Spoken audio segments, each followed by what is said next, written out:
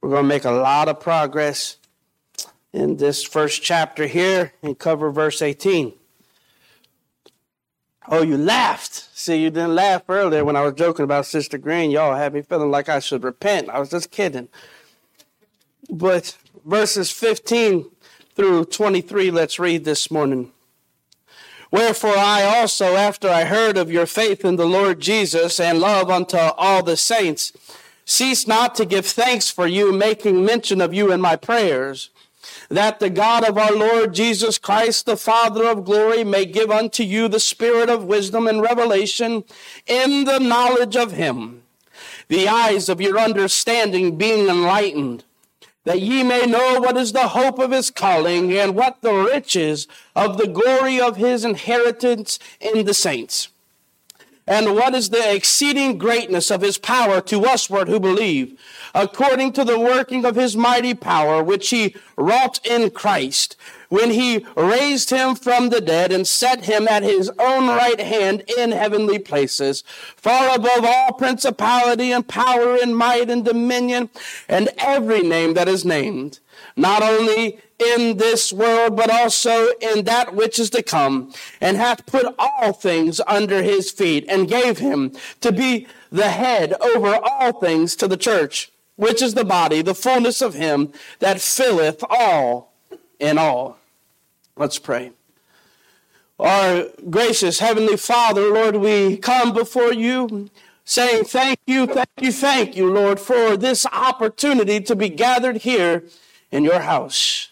Lord, today we celebrate even this evening the perpetuity of the church, how you have not only bought it, Lord, but you've secured it and sustained it from your original founding until your return. Lord, we give thanks to you. Lord, I pray that as we open up your word this morning and read and study this 18th verse, that we see what Paul's desire was for the people is that they would get a greater understanding of you from you. What a pastorly prayer. Lord, I pray also this morning that the prayer is for us that even this morning that we would get a greater understanding from you, of you. Enlighten our eyes this morning as we read your word. In Jesus' name, amen. We have been working through this prayer here, and last week we studied that of verse 17, that the God of our Lord Jesus Christ, the Father of glory, may give unto you the spirit of wisdom and revelation in the knowledge of him. This is what Paul prayed, that God would give these Ephesians from God through the using of his Spirit, the knowledge and the wisdom of him. Now, as I said, we always ask why. Why is it that Paul wanted God to do this? Why did God want Paul to? Why did Paul want God to give them this knowledge and this wisdom? Well, in verse 18, he says, why? That the eyes of your understanding being enlightened. Now, the first thing we must have to take away from this is that Paul is talking to saved believers. He's talking to Christians. And yet his prayer is that their eyes need to be enlightened. This brings us to a greater understanding about even our own salvation. Oftentimes we operate on the false pretense that once we are saved, now we are fully enlightened. Now we have grasped the hold of this great understanding of who we are in Christ, and yet it is not so. He continues to pray that the eyes of your understanding being enlightened. We must understand that even if we live day by day, moment by moment, and spent the rest of our lives fleshing out every scripture, we would never be able to exhaust it. Yet we would be all the richer for it. So he prays that God would send his Spirit so that the eyes of our understanding would be enlightened. God, through the Spirit, would bring them to a deeper understanding of Scripture. You know what he says? That through the Spirit of wisdom and revelation, in the knowledge of what? In the knowledge of the world? No, in the knowledge of him. And when we have a deeper understanding of who Christ is, when we have a deeper understanding of who we are in Christ, then our eyes of understanding will be enlightened. Enlightened to what? Enlightened that we may know what is the hope of his calling. Enlightened that we may understand what is these riches that are in glory, and that we may fully understand what is this inheritance of the saints that we have in Christ.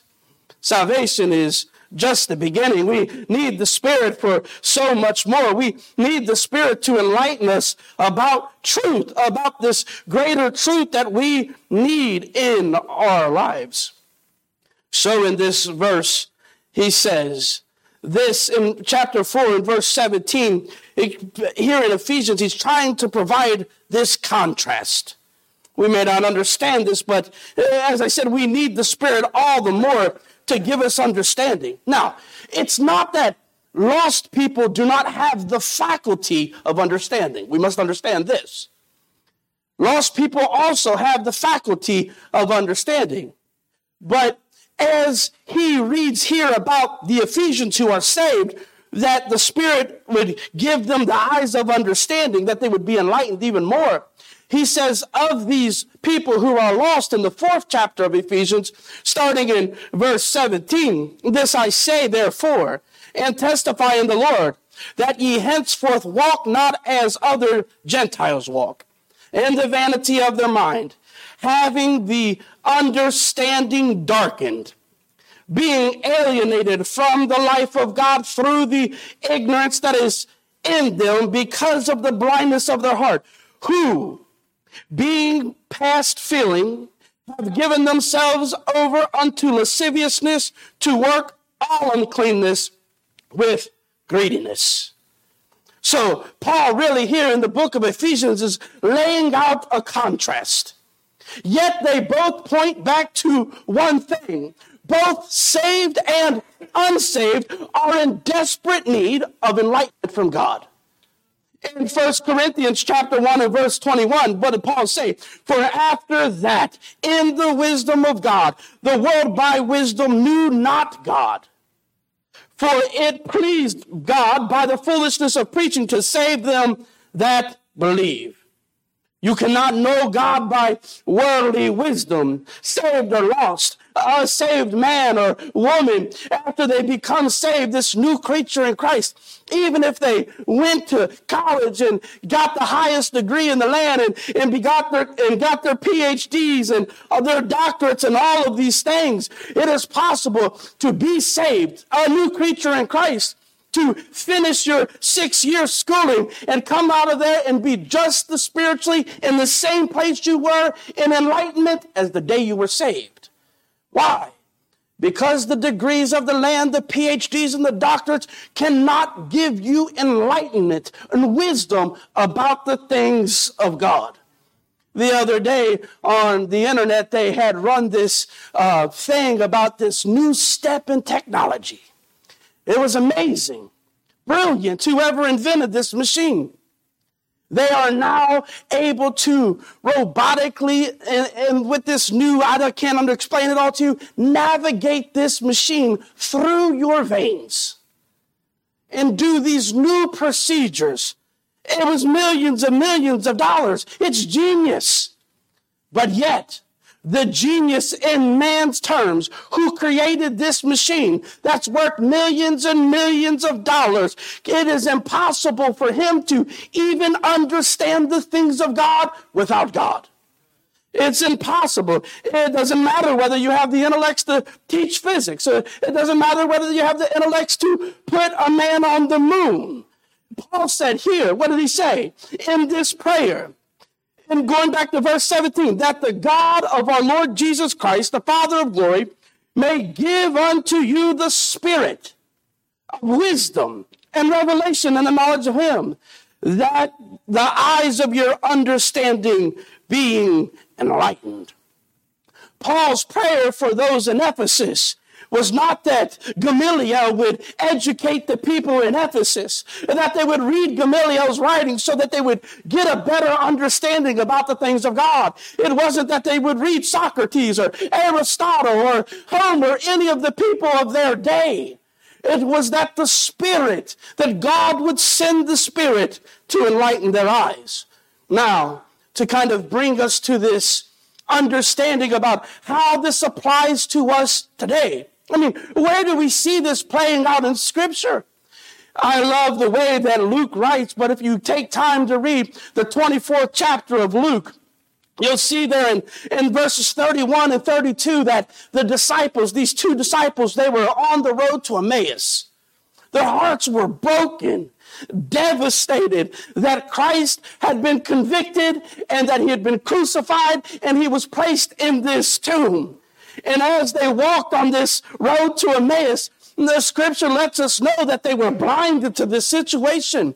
Yet Jesus came alongside them. And when Jesus came alongside them, he began to question them about the things that had happened. And the disciples were amazed, astonished. They said, "Have you not heard about Jesus of Nazareth? Have you not heard how he was convicted? Have you not heard about how he was crucified?" They were grieved. They were broken. But as Jesus began to speak the words to them again, the word of God, the word from the Old Testament, even reminded to them in the New Testament through his teaching, when he began to take them back to the word of God, in the 31st verse of Luke chapter 24, it says, "And their eyes were opened." And then they said to themselves, then in this moment, Jesus disappeared and they said, did not our hearts burn as he reasoned with us the things of God? What happened? They had a knowledge of the word of God. They knew Scripture. They had even memorized Scripture. They had an understanding of the Old Testament, yet their eyes were not completely opened to the truth. And so Paul's prayer is just like Jesus with these two disciples. It's more than being saved. It's more than knowing Scripture. It's more than filling out the memorization card. It is that our eyes are enlightened to this truth and that our hearts will burn within us again for the things of God. Did not our hearts burn within us? These men who knew the Word of God did not fully understand the deeper things of God. These specific items, as I said earlier, these three things that he would pray that the eyes of their understanding would be enlightened. And this is what he wants to really get a hold of. His prayer that God would open their eyes so that they would get a deeper understanding and enlightenment to know what is the hope of his calling. And what is the riches of this glory of his inheritance of the saints? He wanted to remind them that in order to be enlightened, it was going to happen when the believer arrived at a place of dependence. This is the truth and the summation of all our spiritual growth.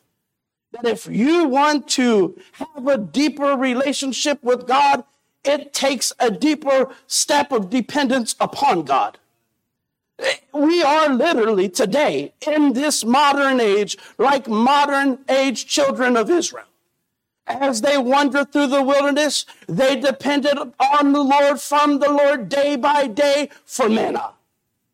And so it is for us day by day. As we read the Word of God, we must rely upon him to teach us the things of him. We must rely upon him to feed us with this daily bread. We must rely upon him to feed us from this Word. And so this was the desire for them. Let me ask you this morning, I guess his desire was that their understanding would be enlightened. But let me ask, even for all of us, is your understanding of God's Word deeper today than it was yesterday? Is your understanding deeper of God's Word this week more than it was last week? Is your understanding deeper of God's word this year more than it was last year? Why do you not have this greater understanding? Why not do we have this ability to reason within ourselves that we are in desperate need of God to teach us more about him? In the era of CDs, when CDs first came out, I was driving an Oldsmobile. Now, the problem was in my Oldsmobile is that it didn't have a CD player in it. But if you wanted to be cool, you had to be playing your brand new CD in the car. Oh, you got that new track? I got it. Come on, guys. It's all right. We're going to be hanging here today, all right? And we have another service after this. So, that was the thing. You want to be cool, you have to play your new music. Well, I couldn't afford a CD player. So I went and bought myself a battery-powered boombox, and I thought I was cool. And I was driving around with my buddies, and we were blaring the music in the car to the boombox. And, everybody like, oh, yeah. But one day we was driving down the road, and as we were driving down the road, the CD player stopped playing. Now, the CD was still spinning, the power was still on, but there was no words coming out of the speakers. I'm like, I just bought this thing. And here I'm thinking that I already have to get a new one. And my buddy said, no. And he turns it off, he pops the CD out, and there it was. Sitting above the eye that read the CD was this huge lint ball, stopping the CD from being read. And so it was when he cleaned it off and he put the CD back in, there it was. Not only was the power back on, the CD was still spinning and the words came forth.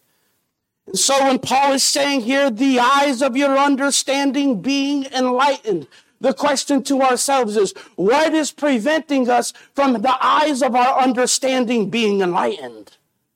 Now, the word of God we must come back to and recognize the power is still on in this book. The power is still on here. The same power that brought you out of darkness into marvelous light. The same words that used to bring you to tears. The power is still here. The feelings that we felt and maybe we still feel today when we read the word of God and it burns within us, that power is still there. The question is, why is the emotion not? What is preventing the eye from understanding? And Paul's prayer is whatever it is that has clogged the eye from reading. Or whatever has caused these Ephesians from getting this enlightenment, whether it is dirt, whether it is sin, whether it is business, whatever it may be, Paul's prayer is simple, that God will supersede in all situations and bring them to a place where they have a desire again to seek God, to be enlightened. This book still has the power to fill us with joy. This book still has the power to bring us to a place of greater understanding. And this book still has the power to bring us to an understanding of this great inheritance. It still has enough in it to bring us to a place that we will never have a bad day. It's enough to continually fill us with joy.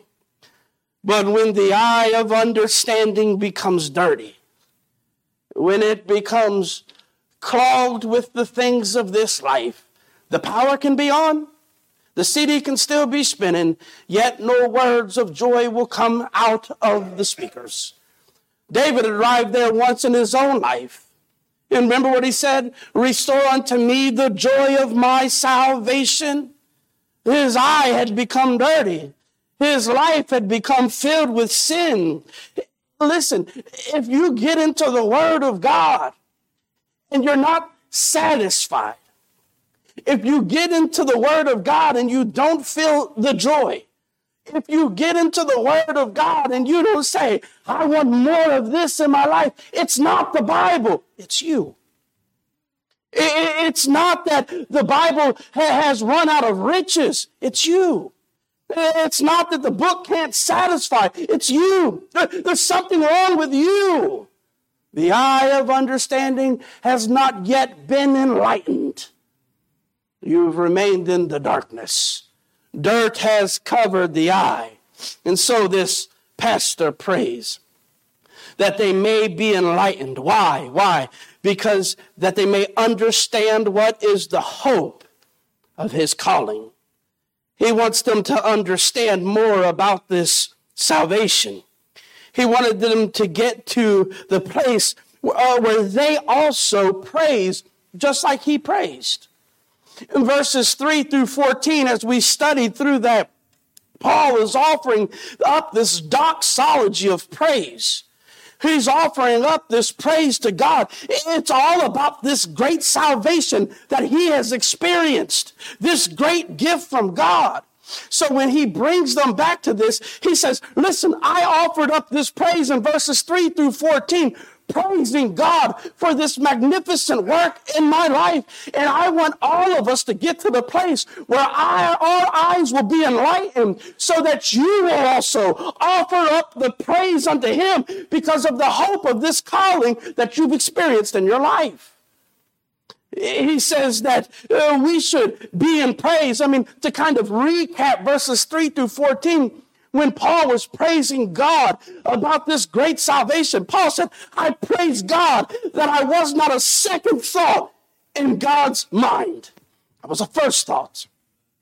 Before the foundations of the world, he said, before the foundations of the world, I was predestinated unto adoption.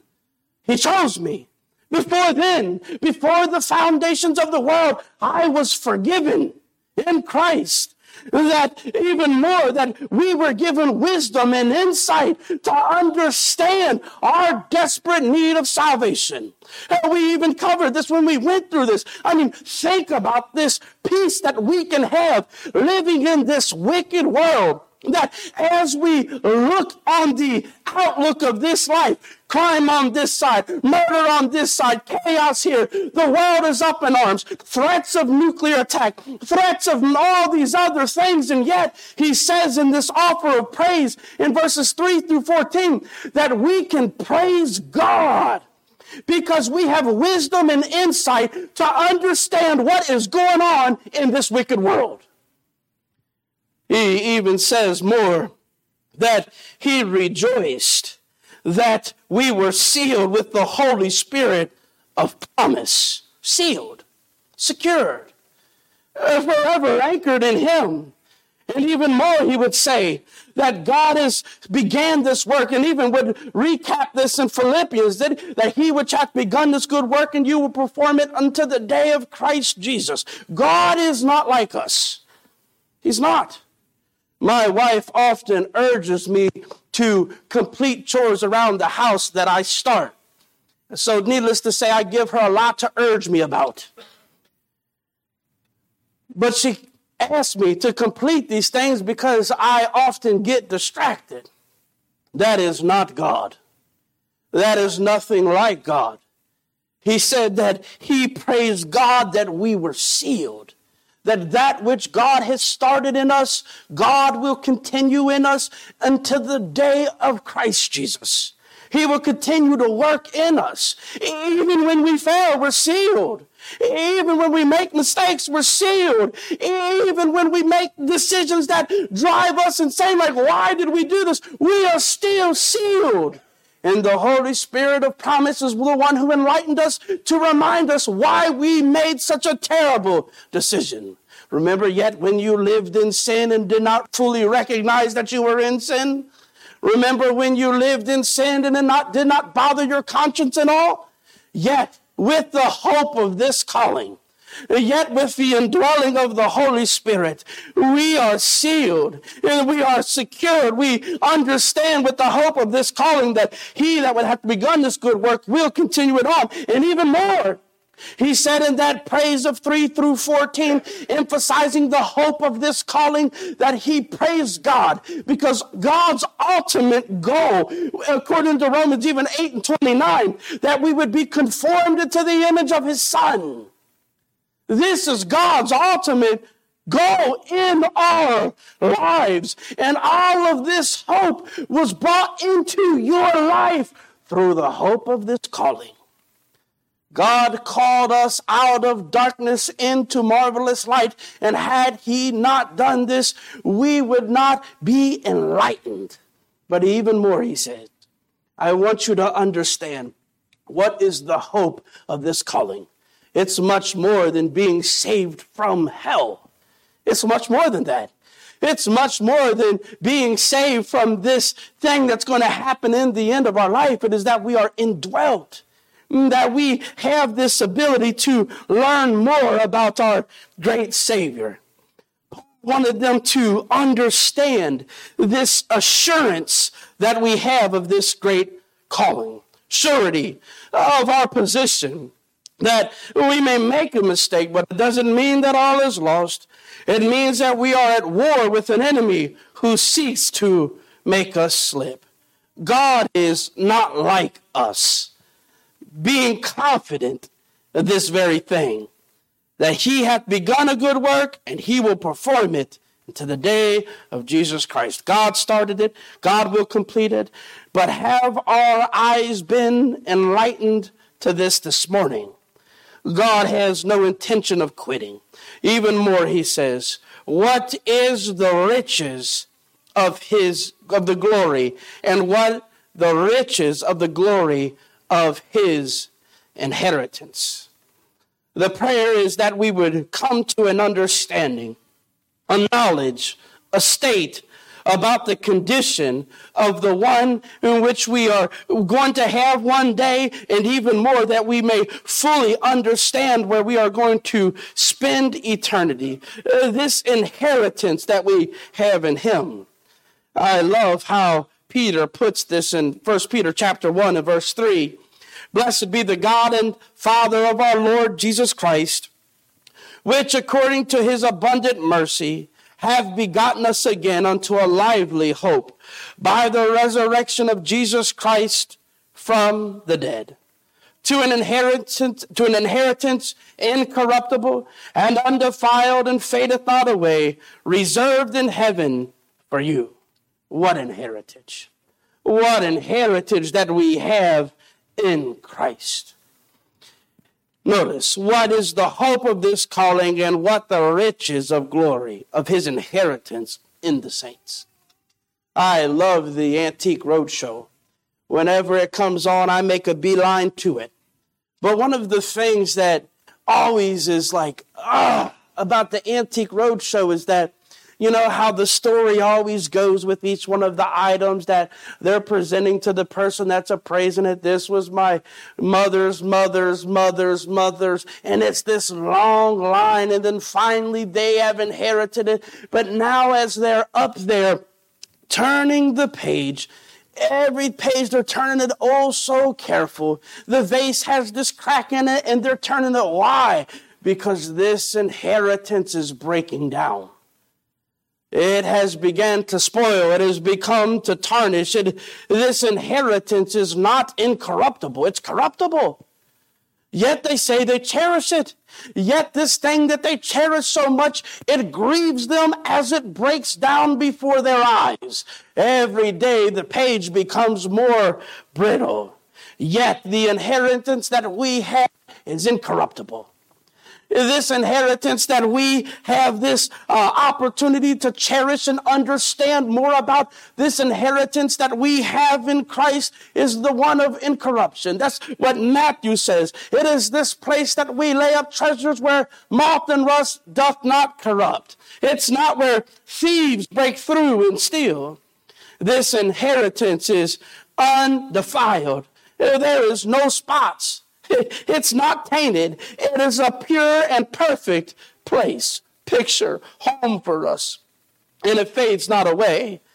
It never can. It remains perfect. It remains in perfect condition to have it forever. Paul said, I want you to understand that this inheritance that you have is not like the inheritance that you have today. It's a perfect inheritance. It's an incorruptible inheritance. The riches of his glory. The riches of the glory of his inheritance in the saints. The riches of the glory of his inheritance in the saints. Now, we said last week when we was reading in verse 17, when it said the God of our Lord Jesus Christ, the Father of glory, this is the highest superlative. This is to encompass all of who God is. It is the embodiment of all of his attributes. Yet, he adds here a superlative on top of a superlative. He says, the riches of the glory. It is so much, it is far beyond our understanding. I can always think back about Paul when he was called up into the third heaven. He didn't speak about that which he seen, and he didn't even speak about that which he heard. Matter of fact, if we tried to formulate it into our words, it would probably have been an understatement of the glory that was there in heaven. Yet he says that we may understand the riches of the glory of his inheritance in the saints. Oh, the riches of the glory. What an amazing thought. I pray every day that we would grab this deeper understanding. I pray that every day that we will get to this place that we recognize it is God's desire for us to have a greater understanding of him. My mind is drawn back to the revival service that we had here when Brother Brent Spears was preaching on the book of James. And when he said, draw nigh to God and he will draw nigh unto thee. And so it is. And I believe they are hand in hand, that God will send his spirit of promise upon us. And he will enlighten our eyes to get a deeper understanding of him when we first make our stride to him. But if you wake up tomorrow morning and you get in the Word of God and you read the Word of God and your eyes aren't enlightened, and you read the Word of God and you don't feel nothing inside of you like, wow, what a truth, what a promise, what a great God. It's not the Bible, it's us. It's that the eye can no longer read the Word. Let's pray. Our gracious Heavenly Father, Lord, I thank you for this morning, Lord. I know that we'll be leaving here shortly, Lord, trying to make our way to the Castro's church, Lord, to hand it off, Lord, so to say, fully over to them. Lord, I pray that you'll give us wisdom this morning, strengthen them in this time, Lord. And Lord, I thank you for this opportunity, Lord, but I ask for another one this morning.